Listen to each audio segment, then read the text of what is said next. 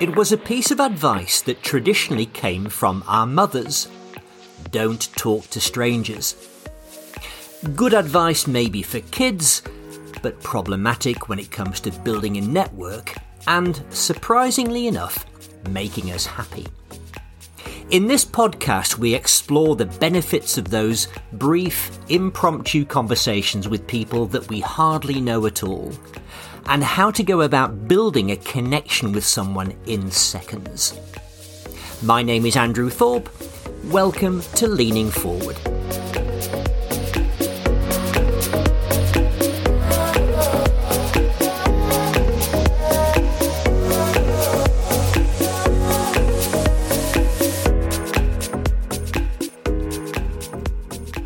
Do you remember those days of forced isolation during the pandemic? And I'm sure I wasn't the only one to feel pretty low during those dark days. And I know many people had it a lot worse than I did. But as well as missing my family and close friends, I also missed the kind of human contact that comes from just walking down the road or popping into the local cafe or sitting next to someone on a train or a plane. I've always loved these unplanned chats with people that I don't know. And I really like these tiny interactions, much to the consternation of my kids, who invariably ask me, "Dad, why did you talk to that person?" I don't know, I just enjoy it. It brings something fresh to my life. There's a novelty to it. And if you're self-employed, you are in the business of building a network, so it's kind of essential anyway. I did some work in Helsinki in 2019, and I remember sitting in a cafe and overhearing someone on a nearby table with an accent that was from my part of the UK. Now, this chap was with a young woman, and when she got up to leave, I leant across and said something like, "It's nice to hear a familiar accent from back home." We got chatting, and he came to sit with me. And he explained that he was in Helsinki because his girlfriend was going for a job interview that very morning. We found a lot of common ground, and it was a thoroughly enjoyable 20 minutes. Well, at least it was for me. After he left, I ordered another coffee from the counter, and the young woman serving me said, "You know, Finnish people would never do what you just did." According to her, engaging with strangers is, for the Finns, right up there with public speaking as something to be avoided at all costs. But I really think it's worth the effort. In fact, I'm going to suggest a few good reasons to overcome whatever fears you might have about this and start a conversation. For a start, it's a great way to build up your story library. It broadens the range of our experiences without having to buy those experiences, like a holiday or an expensive seat at a concert. It's where we generate, shall we say, micro material to share with our friends. A funny thing happened in the supermarket this morning. It's also likely to create new opportunities. I remember reading Malcolm Gladwell's book a few years ago, The Tipping Point. And he mentioned some research by an academic called Mark Granovetter. And apparently he came up with this concept of weak ties. People you might recognise by name, and maybe they know your name as well, but the relationship is no closer than that. And according to Granovetter, these people can be very useful because they don't move in the circles you and your friends do. And therefore, they're likely to come across intel and opportunities that you wouldn't normally find. And perhaps there's also something about a stranger that seems safer in a way than someone who's in your circle. And what I mean by that is it seems safer to confide in someone who you'll probably never meet again. You might lament something about life or relationships that chimes with them, and it's unlikely to have consequences because they've got no ties with you at all. They're like a neutral observer.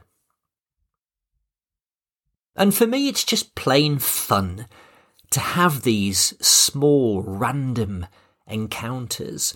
And I realise not everyone may feel this way, but there's a growing body of evidence that these brief conversations with strangers actually make us happier as human beings. And some of the best evidence to support this comes from an academic based at the University of Sussex called Gillian Sandstrom. And I came across her the other day by listening to one of my favourite podcasts. It's called Hidden Brain. It's a series hosted by a journalist called Shankar Vedantam that explores the very rich world of human psychology, what drives us to do what we do. And I had to smile when she described her father, a man who found joy in these little daily interactions, but in stark contrast to his daughter, whose idea of fun was to be, in her own words, marooned on a desert island with nothing but a library for company. And what's really fascinating about Sandstrom is how she's evolved into a huge advocate for engaging with strangers. She's encouraged her students to do it. She's written books and papers on the topic. She even runs a workshop to help people overcome their anxiety about it and develop some techniques for making it easier. It seems that many people start with a negative attitude towards these interactions. They worry that something's going to go wrong, that they'll be rejected. And in the vast majority of cases, these concerns are completely ill-founded. And I learned from Gillian's interview about a concept called the liking gap. And that describes how we tend to underestimate how much the other person actually does enjoy the conversation, enjoys our company.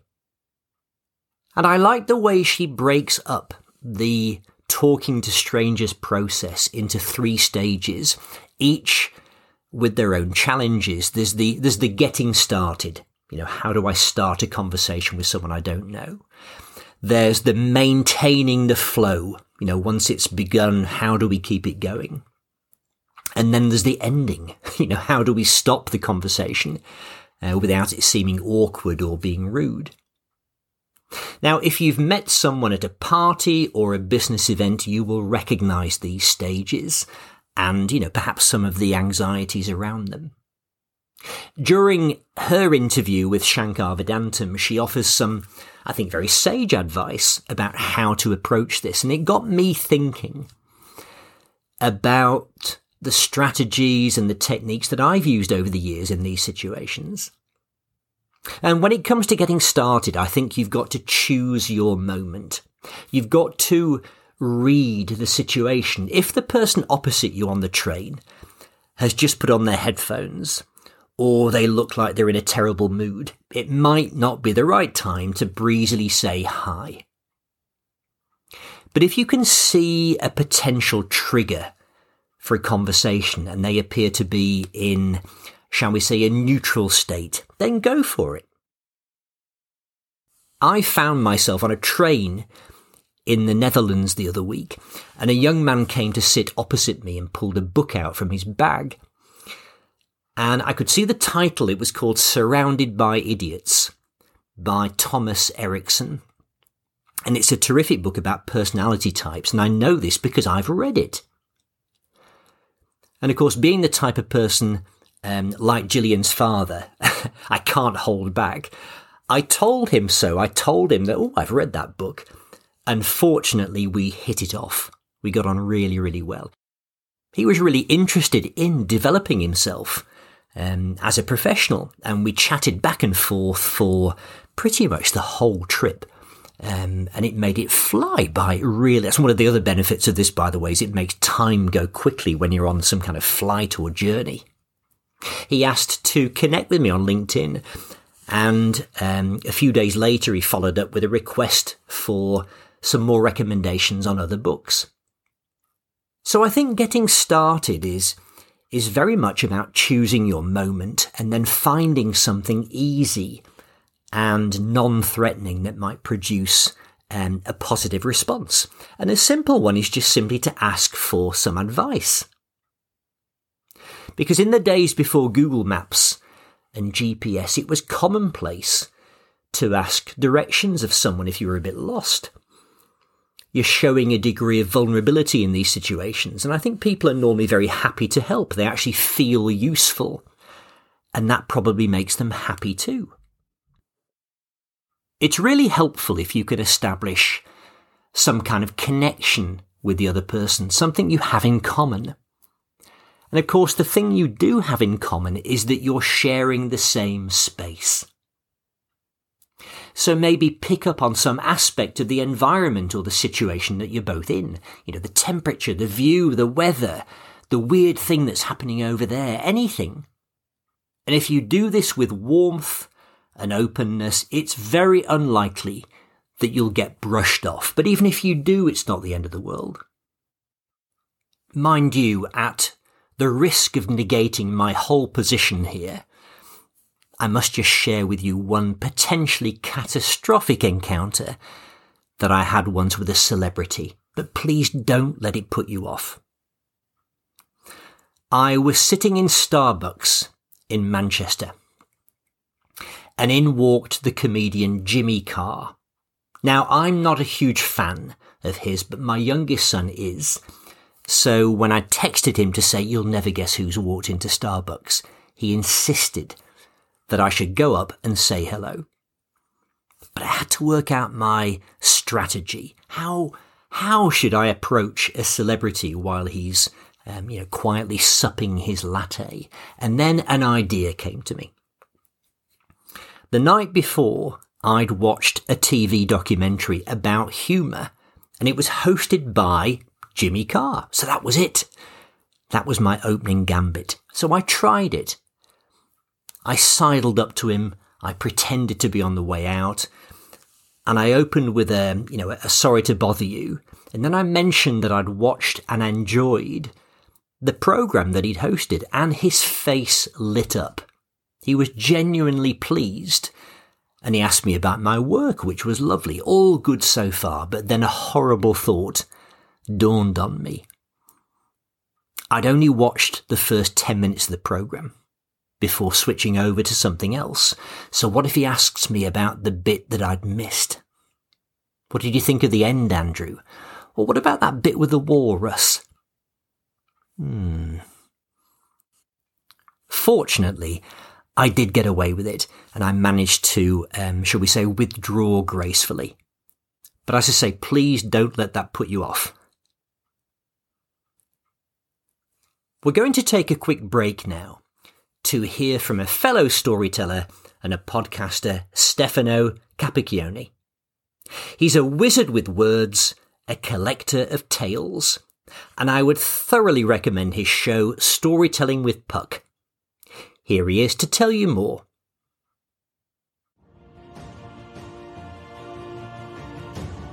The story I'll read for you. There once were 3 little girls.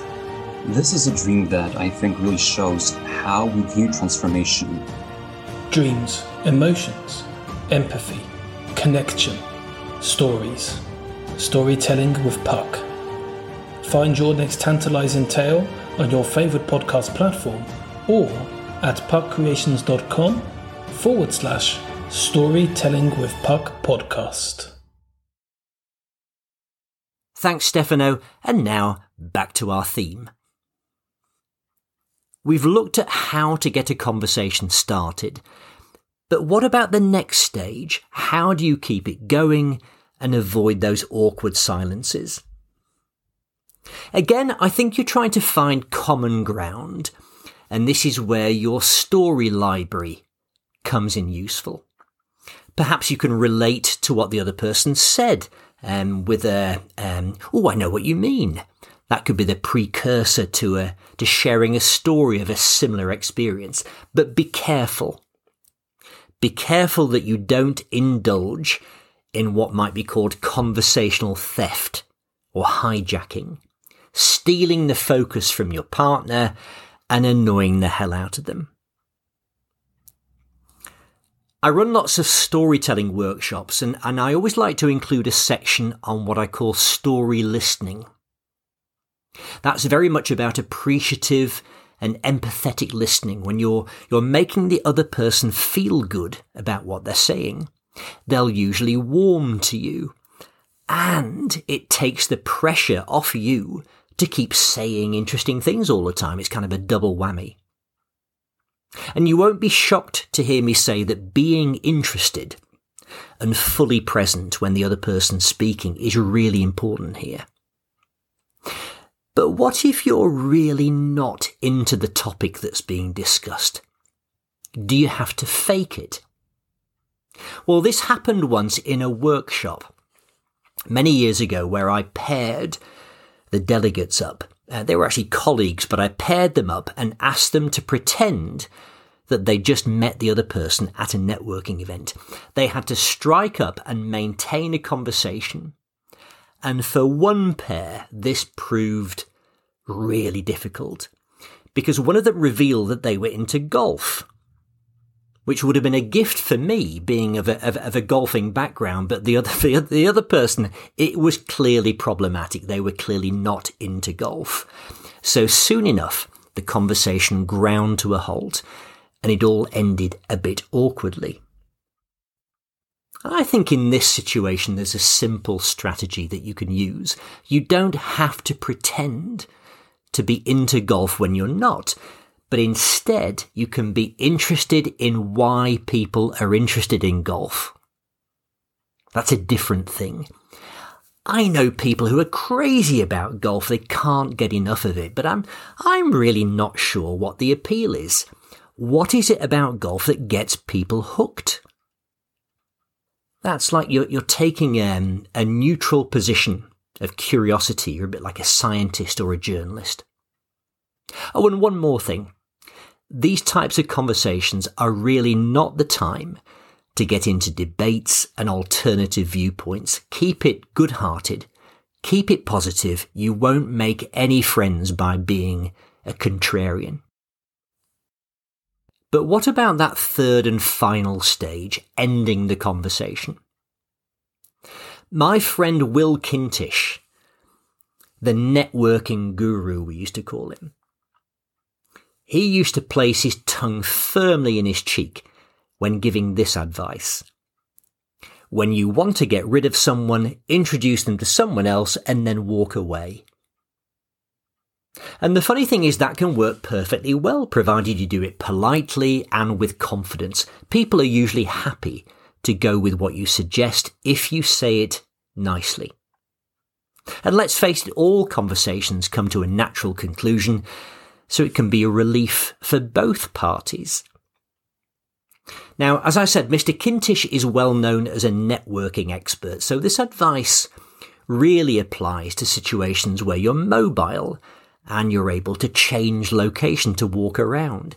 It's not so easy if you find yourself in a Steve Martin situation in Planes, Trains and Automobiles, if you've seen the film, stuck next to John Candy as the world's most annoying salesman. So thank goodness for headphones. So I guess if you were to consider all three stages and come up with a single piece of advice that applies throughout, I would say that it will be to read the situation and the person. That's your guiding light. And this gets better with experience. You begin to see patterns of behaviour, things that work well and things that don't. There's one other aspect to this that's worth mentioning, and that's the problem of loneliness. We live in an incredibly noisy, transactional and fast-moving world where face-to-face conversations get replaced by digital ones, and it's especially difficult for older people who are so often overlooked in society despite the experience and the wisdom that they possess. But thanks to people like Gillian Sandstrom, we know that these brief interactions with people make us happier. But you might actually be making someone else's day too by simply asking them something and finding a bit of common ground. With this in mind, I want to give a mention to a wonderful initiative called the House of Books and Friends. It's located quite near to me in Manchester in northwest England, and according to their website, it's a purpose-led independent bookshop, cafe and event space with an important mission: to combat loneliness in the community. The idea for the bookshop came from a very innovative thinker in the field of corporate law. His name is Darrell Cook. And the story goes that Darrell was struck by the lack of connection that was created by the COVID lockdown and all the wider practical and psychological impacts that had on people. You may recall that reading became something of a tonic for many of us during those dark days. And I really like the idea of a purposeful bookstore because it makes reading more of a shared experience. They encourage browsing there, but also chatting over a coffee. And there's a really nice space behind the shop floor, which is perfect for events. I would really love to run some physical events there on topics like conversation and storytelling. I hope this episode has given you some added motivation to engage with some strangers in 2023. And I'm recording this on the very first day of that new year. And I know this theme goes against what our mothers told us when we were little. But if you choose your moment and you read the situation and you come across as open and friendly, you might be surprised and delighted by the outcome. So that's all for now from Leaning Forward. I hope you've enjoyed this episode, and do check out my good friend Stefano Capicchione and his show Storytelling with Puck. You can find it where you normally listen to your podcasts or at puckcreations.com/storytelling with Puck podcast. See you next time.